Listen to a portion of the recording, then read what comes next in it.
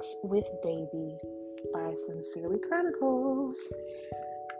Tonight's reading is called Mole in a Hole by Leslie Sims and David Semple. Mole gives a groan. His home is too small. There's no room for me. Oh, no room at all.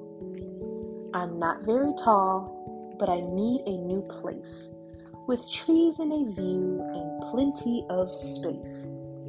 He picks up his shovel and sticks on his hat. In a big open field, he starts to dig. Splat! Hey, Rabbit hops up. Stop, stop, Rabbit shouts. You're digging my carrots. They're all popping out. Do you hear what I say? Don't dig. Go away. Mole tries a new hole. He finds acorns galore. Not there, Squirrel squeaks. That's my secret store. Do you hear what I say? Don't dig. Go away. Mole tries a third time near a hill by 3 trees. He sighs. All this digging is hard on my knees. I need a digger to make this hole bigger. He digs up old bowls, boots and roots, sticks and stones. Then what does he see but enormous old bones? Mole slides down the sides to pick up the bones. What bad luck, Mole is stuck. He moans and he groans. If I had a ladder, I'd quickly be free. Mole looks at the bones and giggles with glee. He hooks them together, 1 bone, 2 bones, 3. Hooray! Mole is out.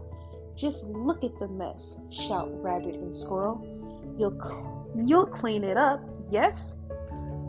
I'll fix it right now. But how, can you guess? Mole works away until it gets dark. Now everyone plays in Mole's Dinosaur Park. The end.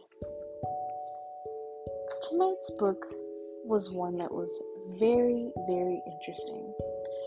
A mole who just wants to make a place of his own. However, unfortunately, he gets into a little bit of trouble digging his way in and out of other people's or other animals' holes. Eventually, he's able to find something for himself. Well, make sure that you head over to our Sincerely Chronicles page and click on our highlights to make sure that you get a view of this week's book, Mole in a Hole. Until next time, good night.